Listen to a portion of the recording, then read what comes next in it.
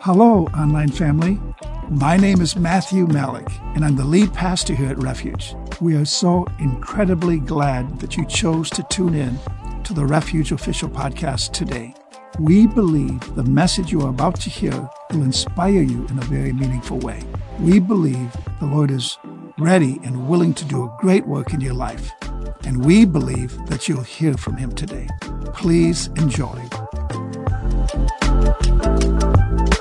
So, this morning, the title of the message is Hope Wins. We're starting a new series, as Michaela said, and in particular, we're talking about winning over fear.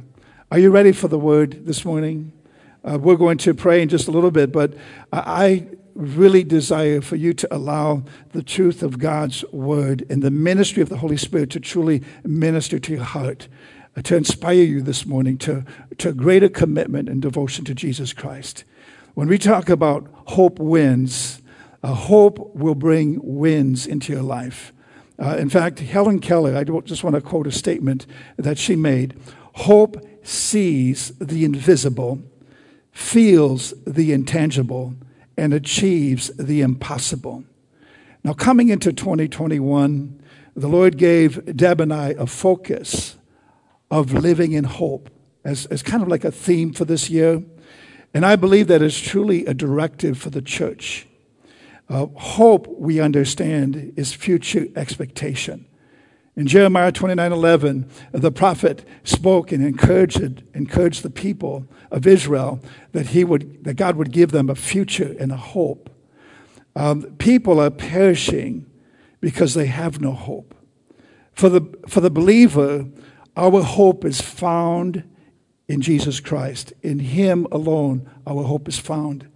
In 1 Peter 1:3, we see that according to His great mercy, that He caused us to be born again to a living hope through the resurrection of Jesus Christ from the dead.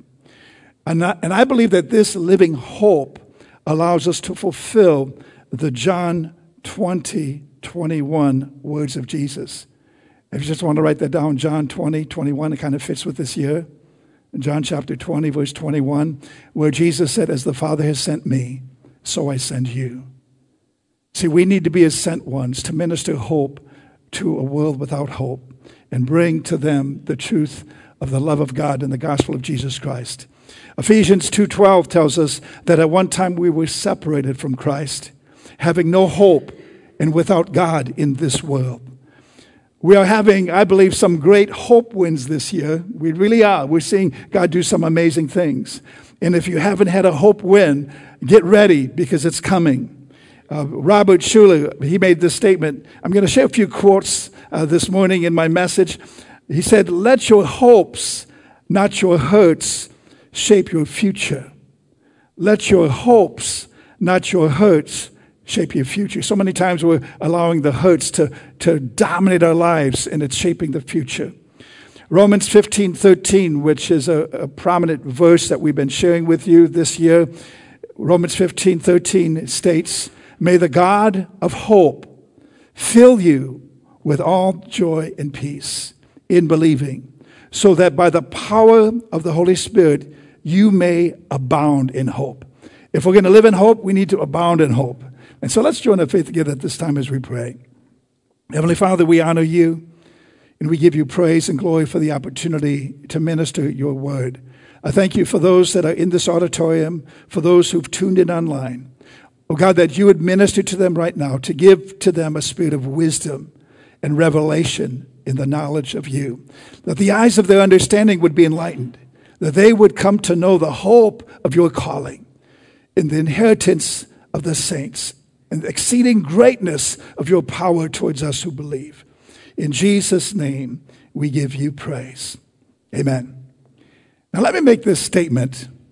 To win at something implies there's a contest, there's a challenge, there's a conflict, or there's a fight. If you're going to win at something, you're going to see all those things possibly come into play. Now, we realize that the Bible instructs us to fight the good fight of faith. Now, I like that passage because a good fight implies that we're going to win. A bad fight implies that we're probably losing, okay? But 1 Timothy 6:12 states, in the English Standard Version, it says, fight the good fight of faith. What a charge for the believer. There's a fight involved in this thing called Christianity, in this thing called walking by faith. It says, fight the good fight of faith. Notice it goes on to say, take hold of the eternal life to which you were called, and about which you made the good confession in the presence of many witnesses. I believe the time when you confess Jesus as the Lord of your life, that confession sets you on a whole new path, a whole new purpose and destiny for your life. And there were those that witnessed that as they see the changes that have taken place in your life. But there's a fight involved. See, some are losing the fight of faith because of doubt, because of disappointment, because of despair, because of hopelessness and unbelief. But I believe some are losing the fight of faith mostly because of this thing called fear. And we want to address fear. We want to talk about winning the battle over fear, winning over fear, because some of you deal with fear in your life and you've sometimes let it get the best of you. But God wants you to get the best of it, to overcome it and be victorious over it. We need to understand that mostly because of fear, people are losing this fight of faith. In fact, because fear is the polar opposite of faith. They're on opposite ends of the spectrum. And either you're walking in faith, moving in faith, or you're walking in fear and moving towards fear. And so we need, and my encouragement today is for you to begin to walk more in faith and understanding some of these principles. And so there are these, I just want to make the statement, wins and losses. There are wins and losses in life. Every sports team and athletic sport has a win and loss record, right? And in fact, Green Bay Packers, their record was pretty decent this year, although they did not end up in the Super Bowl, which we were hoping they would. But anyway, everyone in life has a win and loss record as well. See, we celebrate our wins, and we can learn from our losses, as painful as they may be, okay? Winston Churchill stated, success is not final. Failure is not fatal. It is the courage to continue that counts.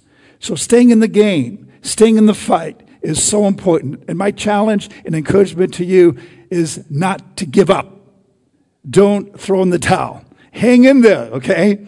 Help is on the way. Now, even though everyone suffers losses in life, we are in it to win it and not to lose. Or at least we should be. So many people, they don't have a winner's mentality. See, we compete to win, not to lose. In fact, we compete, as for believers, the battle is spiritual. There's a spiritual conflict that's not against flesh and blood. We see in Ephesians 6 that it's against principalities, spiritual entities in heavenly places in the unseen realm. So there is a spiritual battle waging that we must fight. In fact, it's a defeatist mentality. But we must understand that as believers and followers of Christ, we must embrace a winner's mentality because Jesus won the greatest victory for us. Amen? Do you believe that?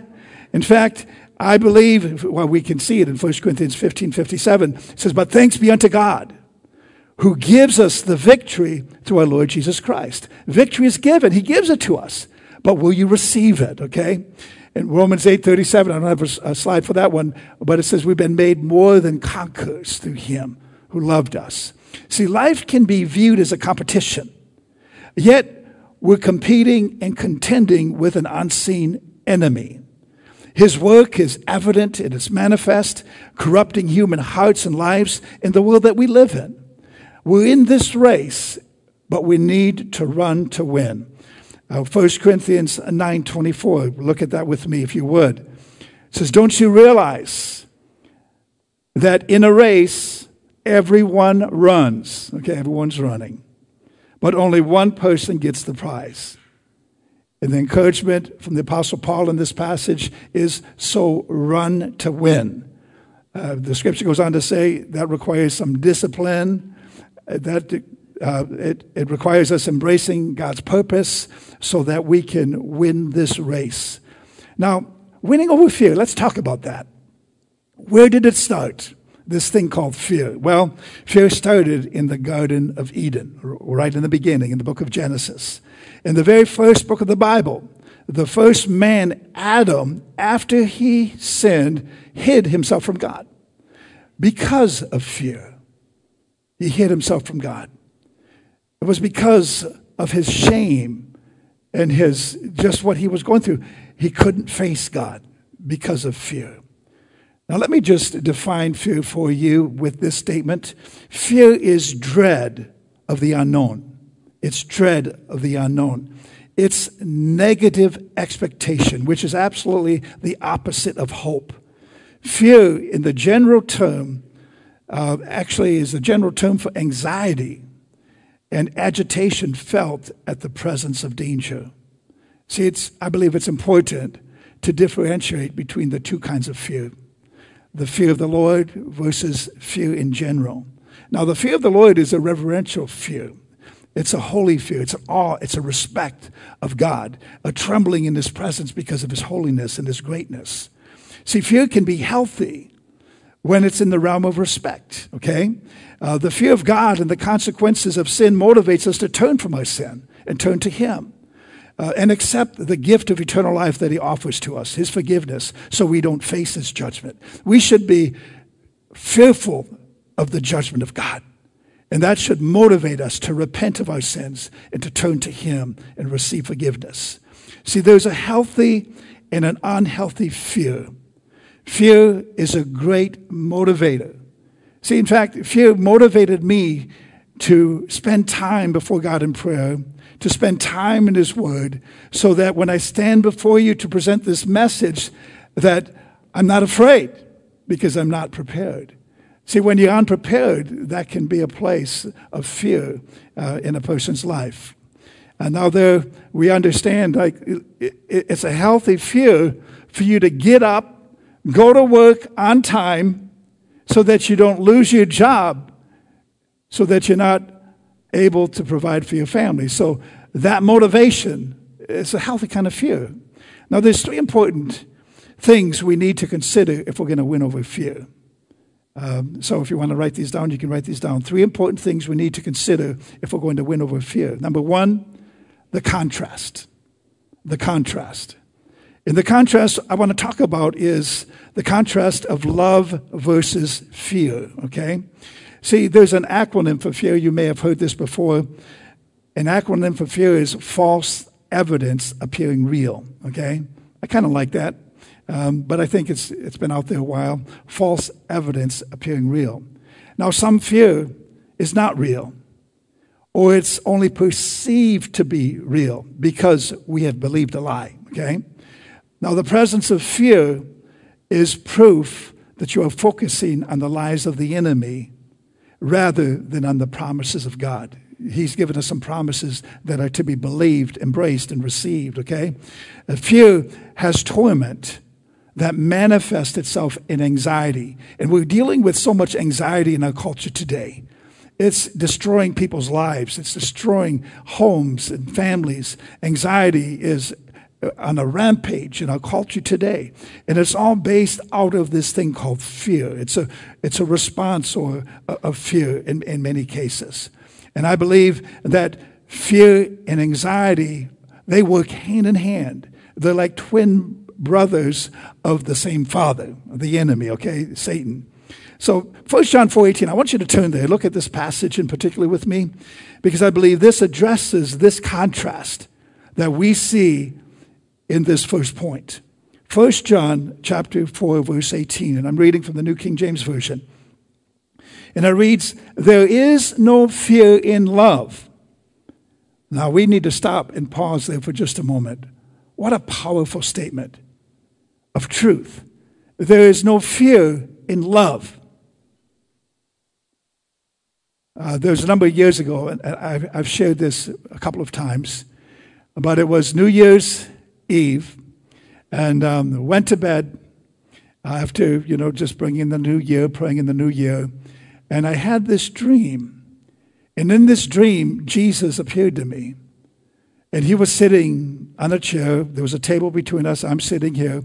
And we began this dialogue. And this dialogue was in reference to just questions I had about the church and people in ministry.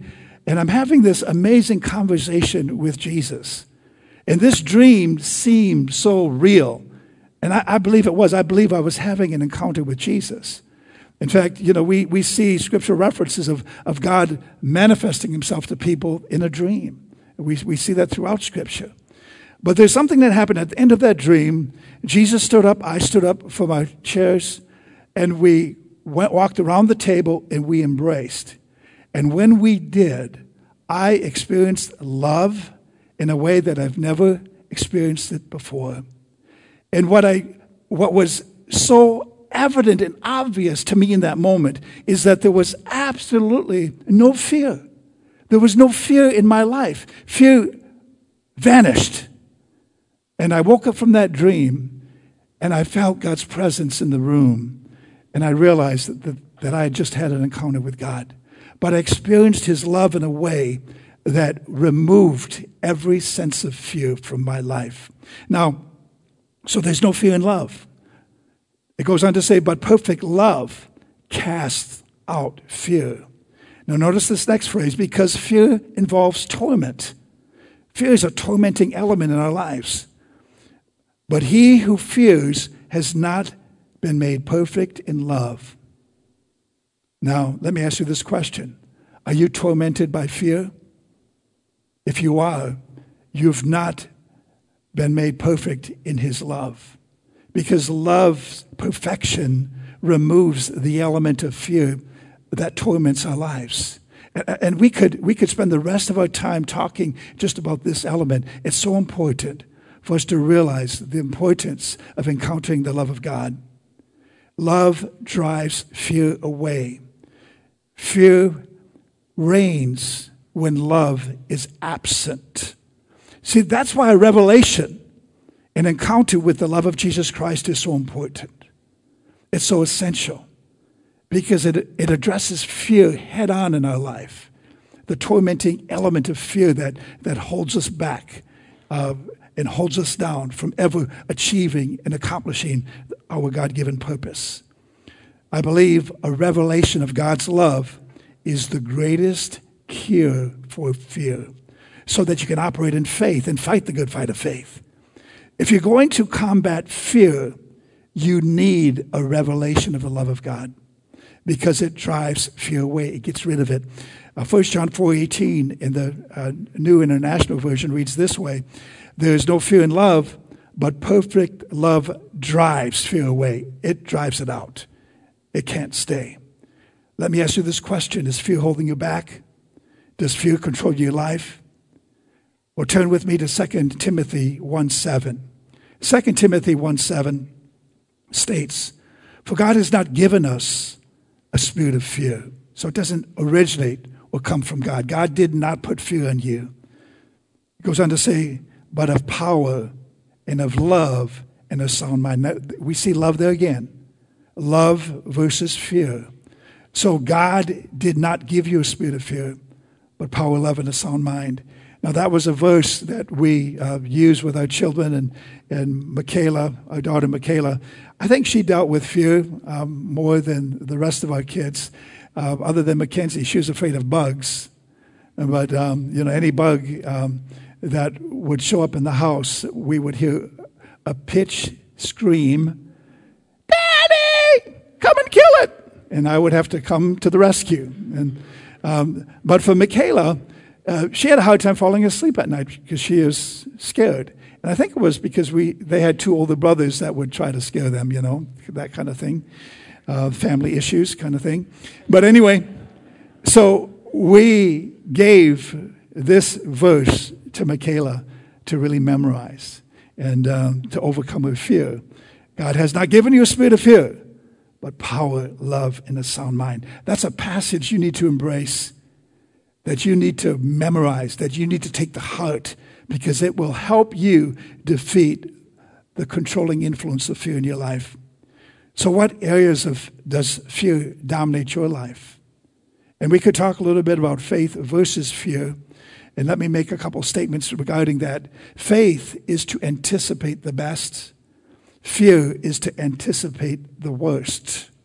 Faith is based on trust. Fear is based on lack of trust and insecurity. Fear and faith both deal with the unknown. Right now, there's so many unknowns in our culture, our society, in the future, what's happening in our nation. There's unknowns. And so that can generate a lot of fear, the fear of the unknown. Fear is an expectation of what you dread. Faith is an expectation of what you desire. Faith attracts what you desire. Fear attracts what you don't desire or what you dread. If you would turn to Job 3:25, because there's something about what you fear the most. What do you greatly fear? You need to identify that and deal with it. For Job, how many of you know about the guy Job? There's a book in the Old Testament called Job. It's not Job, even though it looks like Job. It's Job, properly pronounced, okay? He was a man that was quite wealthy. He feared God. He loved God, had a relationship with God, and God blessed him in so many ways, but he lost everything. But he was a man that had a great fear. And to unlock the mystery of why did all this bad stuff happen to Job, we can see it in chapter 3, verse 25. Because for Job's fear was to lose his family and possessions. In Job 3:25, it states, I was afraid something terrible would happen, and what I feared most has happened. Wow, what Job feared most happened. It's a fear, it's a great dread that consumed him in a way that eventually brought out what he did not want to happen. Now, the hedge was down because of Job's fear, and the enemy had the right to move on Job's fear, to take his family and possessions from him. And so, for me, my greatest fear was failure.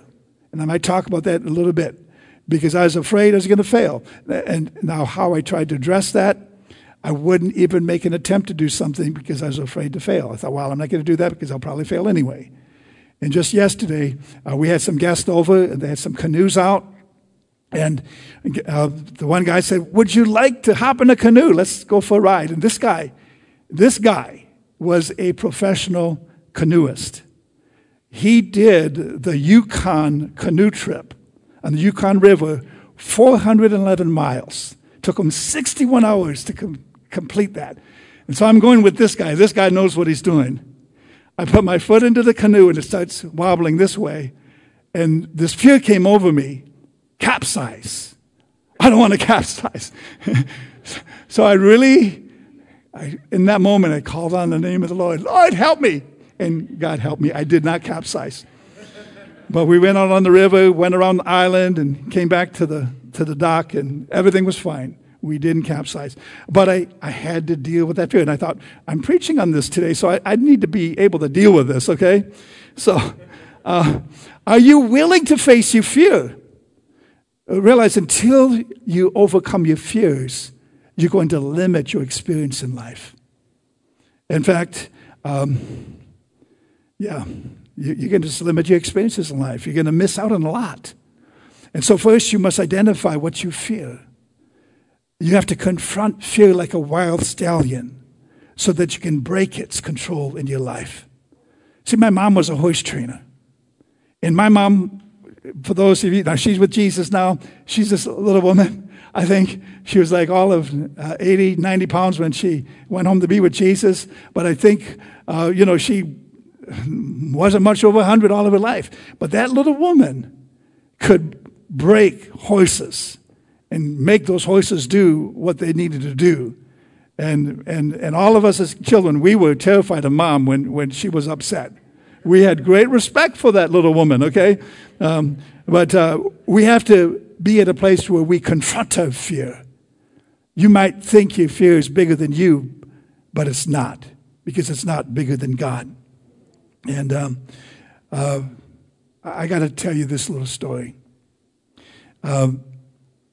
From early on in my life, probably I think in my early teens, I would have this nightmare. I don't know if you've ever experienced nightmares, but the nightmare was pretty similar. Sometimes there were different circumstances in the dream, but it always was centered around a monster in the basement.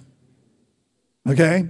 And this monster in the basement was living like below the level of the basement. There was like this open place where he could come out and make his attack and all that. But I lived in fear and dread of the monster in the basement. And you know what? I have to admit that even as a pastor in years of ministry, I would still have this reoccurring dream. And I'm thinking, what is this?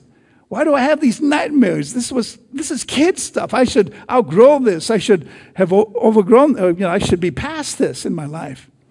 And finally, in my dream, how many of you sometimes you're in a dream and you can talk to yourself?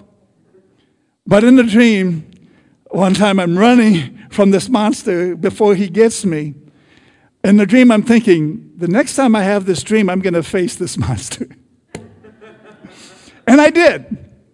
So I had that dream, and somehow I'm in that basement again. And this monster comes out, and I didn't move. And as this thing was coming out, it just vanished in thin air. There was nothing there. And I felt faith arise in my heart. And I'm thinking, there was nothing to fear when I faced my fear. Wow. Yeah. Now, I had fear of heights. I had fear of bees. And I shared that kind of in past messages. The Lord helped me deal with all those fears. With a bee, I actually captured a bumblebee and I held it in a jar. And I put it up to my eyes. And I was just like 10 years old at the time. And I'm looking at that bee. I'm not afraid of you. And the reason I had that fear is because I got about 50 sting bites because I somehow wound up in the bee's nest. And I can remember running from that bee's nest, and Mom had to take me to the hospital because I had all these bee stings and bites. That was not fun. I remember that. I was pretty young, maybe 5 years old when that happened. But I will never forget it. But I overcome that fear of bees because I went out to the lilacs. How many of you know the bees like lilacs? And I had that quart mason jar. And I got close enough, and I captured one. I captured my fear. And then I overcame it. Some of you need to capture your fear this morning, okay? Now, so another element of fear is the fear of God's call upon my life. Running from the call, like Moses. Moses ran to the wilderness. But 40 years later, God caught up with him at the burning bush. Moses didn't think he could deliver God's people, that he could fulfill the call, because he couldn't speak. He wasn't articulate. So he didn't think he could do the job. He ran from his call. But you know how I overcame the fear of the calling of God in my life? I simply answered it. I answered it. I said, not my will, but thy will be done. So I went off to Bible college, graduated from Bible college, and then returned to Central Wisconsin to plant this church. I answered the call. And now, did I still deal with fear? I did, but I overcame it by answering the call of God. Some of you need to overcome your fear this morning by answering the call of God upon your life. You failed. God's called you. You know it. You sense it. But you haven't answered that call because you're still captivated by fear, thinking, I can't do this. I can't preach. I can't minister here. I can't do this stuff. I can't be a missionary over there. No, answer the call. Franklin D. Roosevelt made the statement, the only thing we have to fear is fear itself. And let me just say this, fear does not stop death. it stops life. And worrying does not take away tomorrow's troubles. It takes away today's peace. So you have two options with fear. Forget everything and run, or face everything and rise. The choice is yours. Rosa Parks made this statement. I've learned over the years that when one's mind is made up, this diminishes fear. Knowing what must be done does away with fear. I'll read that again. I've learned over the years that when one's mind is made up, this diminishes fear. Knowing what must be done does away with fear. In other words, you do the right thing. You stand up for what's right and just. And that she did. Number two, and we need to get through these last 2 points pretty quick. We have communion. The command. The command. The first is the contrast. The second is the command. And the command is fear not. Fear not is a command with a promise. In fact, it's the most frequently command in the Bible, to fear not. It comes with a promise. See, it's that whenever we come face to face with fear, we are to fear not. We're not to fear. And it's because we're not facing it alone, because God is with us. Isaiah 41:10 says, fear not, for I'm with you. That's the command. Fear not. Why? Are we able to not fear? It's because he's with us. For I'm with you. Be not dismayed, for I'm your God. I will strengthen you. I will help you. I will uphold you with my righteous right hand. See, we're to obey this command. I tell you, there's a couple other scriptures I'm going to share with you in regards to this. In Psalms 56, verses 3 and 4, this gives us a directive of how we address and deal with fear in our life. When I'm afraid, Psalms 56, verse 3, when I'm afraid, I put my trust in you. Verse 4, in God, whose words I praise, in God I trust. I shall not be afraid. What can flesh do to me?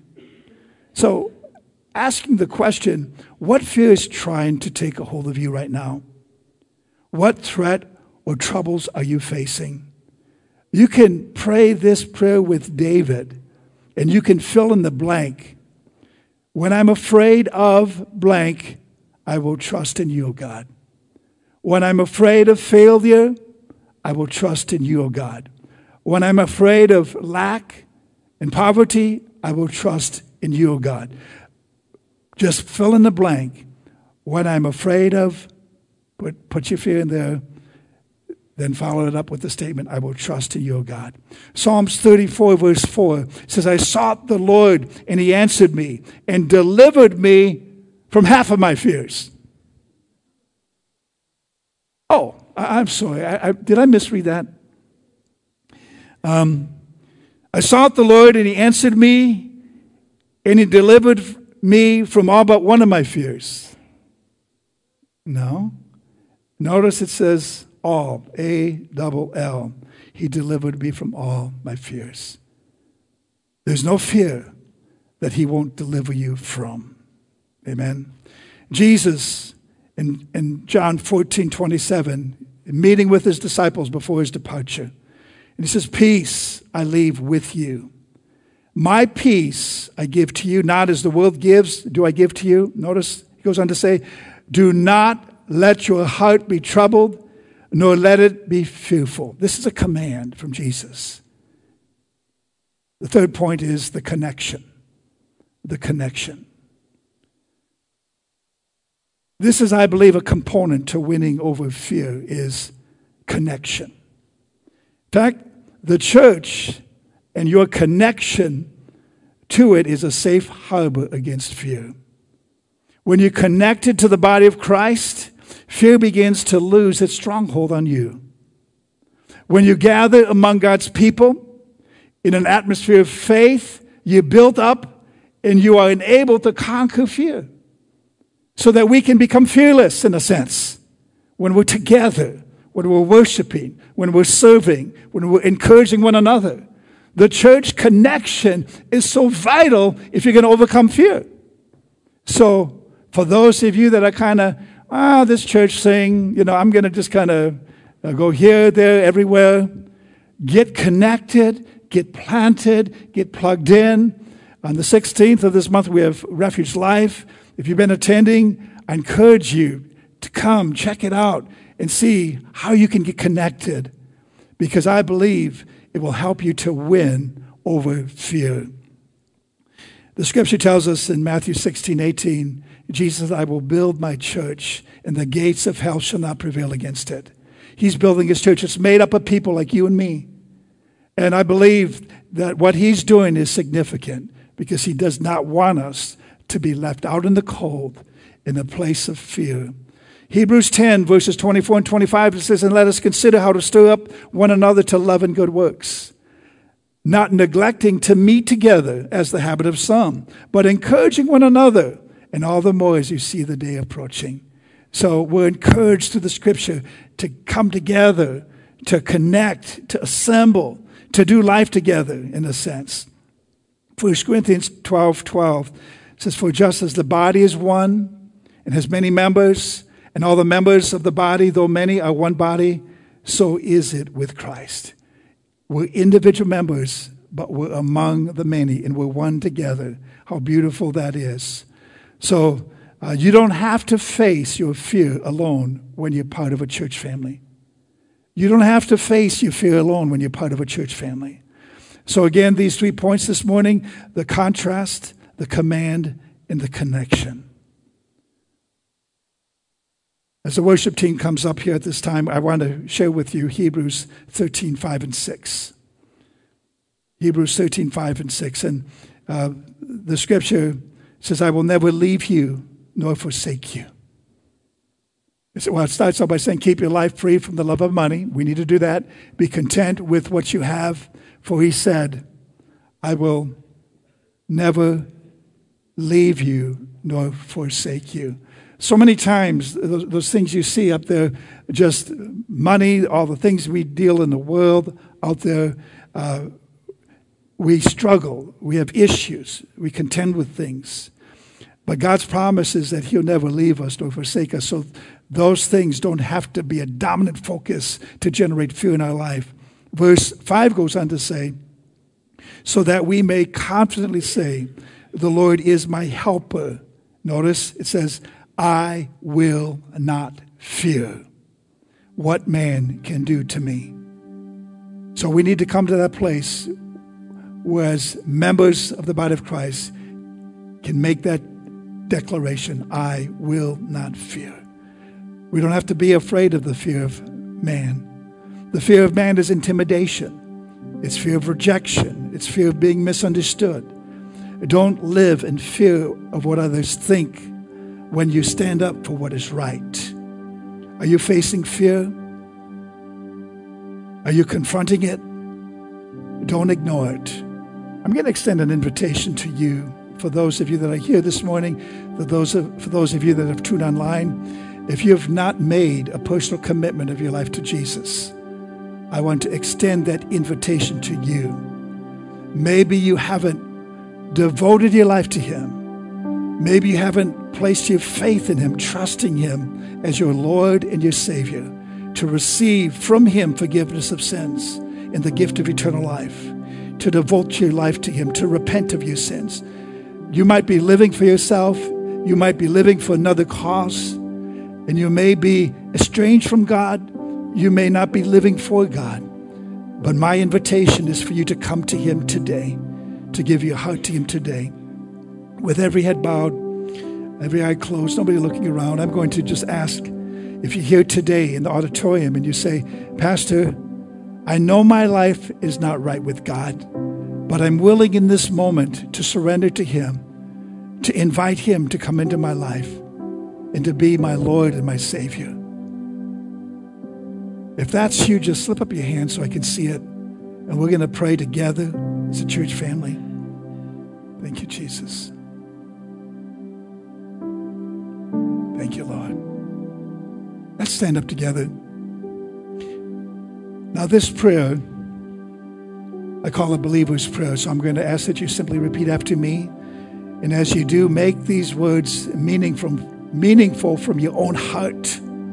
And allow Jesus to begin to take the throne of your heart as you open your heart to him. Repeat after me. Heavenly Father, I come before you in the name of Jesus. And I acknowledge that you sent Jesus, your son, to die on the cross for me. I believe that he rose from the dead to give me life, to give me forgiveness. Lord Jesus, I put my faith and trust in you today. I repent for my sins. I ask that you make my life what you want it to be. In Jesus' name. Now talk to him in your own words. Thank you, Jesus. Father, I thank you for your love and forgiveness. Father, I thank you for the entry point into your kingdom as we receive forgiveness of sins, as we receive the gift of eternal life that comes by our faith and trust in you, not of our works, but because of what you've done. We believe and we receive forgiveness of sins. We believe and receive the gift of eternal life. In Jesus' name, amen. You can go ahead and be seated. We're going to take the next few minutes and share communion together. At your seat, there is the elements there, the bread and the cup. And there's a little thing about communion. If you had a chance to look at that, please do. But one of the things that we want to do when we partake of this communion is reconnect with God in a way that we can see your fears vanquished, removed, and eliminated. Now, does that mean you're never going to deal with fear again? No, it's going to show up its ugly face at your front door again. But we can deal with the fear now that is trying to dominate and control your life. And we can do that by calling to remembrance what Jesus did for us. The scripture tells us in 1 Corinthians chapter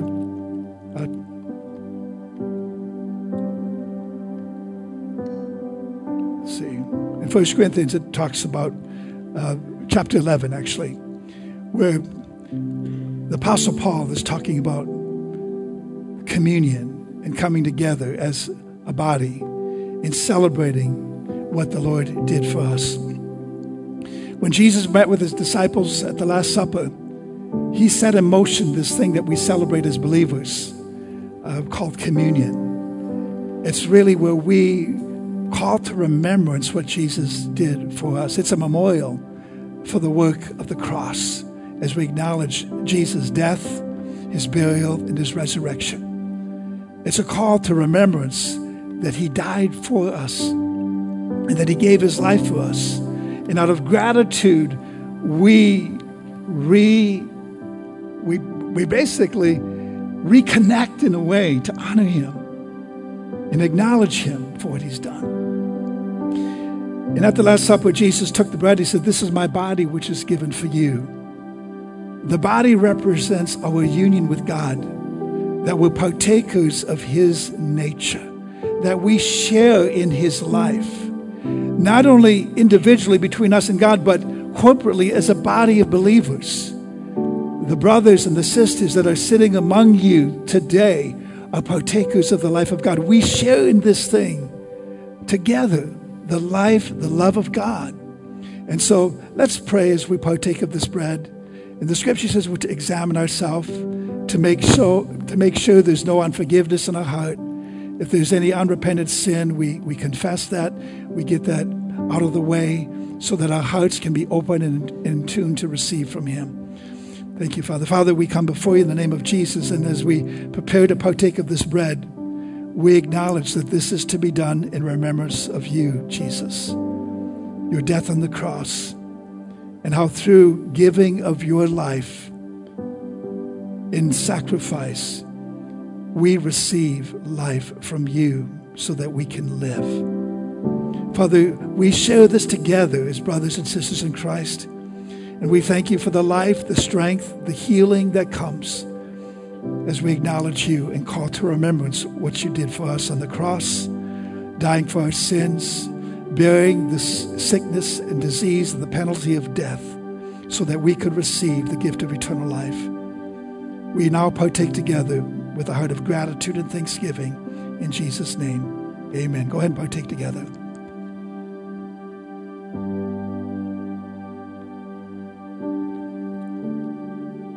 At the Last Supper, Jesus also took the cup and he made this declaration. He said, this cup is the new covenant in my blood. As often as you drink it, do this in remembrance of me.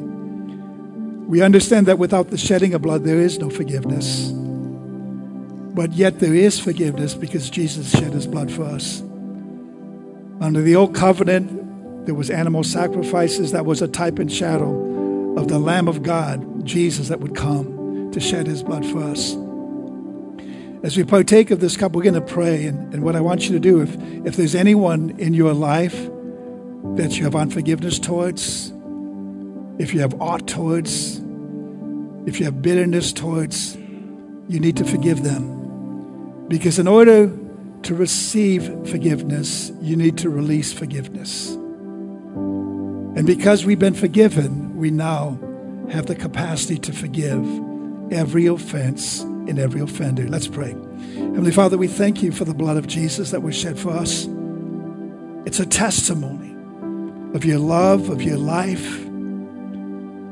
It's a testimony of forgiveness of sins that we have received. As we acknowledge your forgiveness in our life, as we partake of this cup, we also choose as an act of our faith to release every offense and every offender. Father, we forgive those who've wronged us, just as you've forgiven us. In Jesus' name we pray. Let's partake together.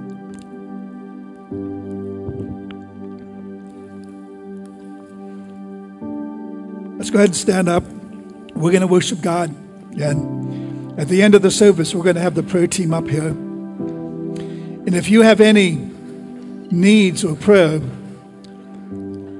they'll be available to pray for you. Now, as we stand, I want to pray a prayer because we're going to address the fear factor, okay, in your life. How many of you ever watched that show, The Fear Factor? Yeah, there's a fear factor, but we're going to address it right now. Heavenly Father, I do thank you for this congregation, those that have tuned in online. And I pray that you deliver them from fear. In the name of Jesus, every stronghold, every lie of the enemy, for you have not given them a spirit of fear, but power, love, and a sound mind. Father, we embrace the command to fear not. And we thank you, Father, that we can stand free from the controlling influence of fear in our life. We break free by the authority of Jesus' name. We thank you that perfect love casts out fear. It drives it away. In Jesus' name, amen. So this morning, it's the contrast. What's the second one? The command. And finally, the connection. God bless you. Thank you for being so attentive to the word this morning. Thank you so much again for tuning in to the Refuge Official Podcast. We hope that this message spoke to you in a very meaningful way and that you were able to receive from the Lord today. If you chose to give your life to Jesus today or would like to find more of our content, we would love for you to get connected with us on our website at wearerefuge.net. Be blessed and have an amazing week.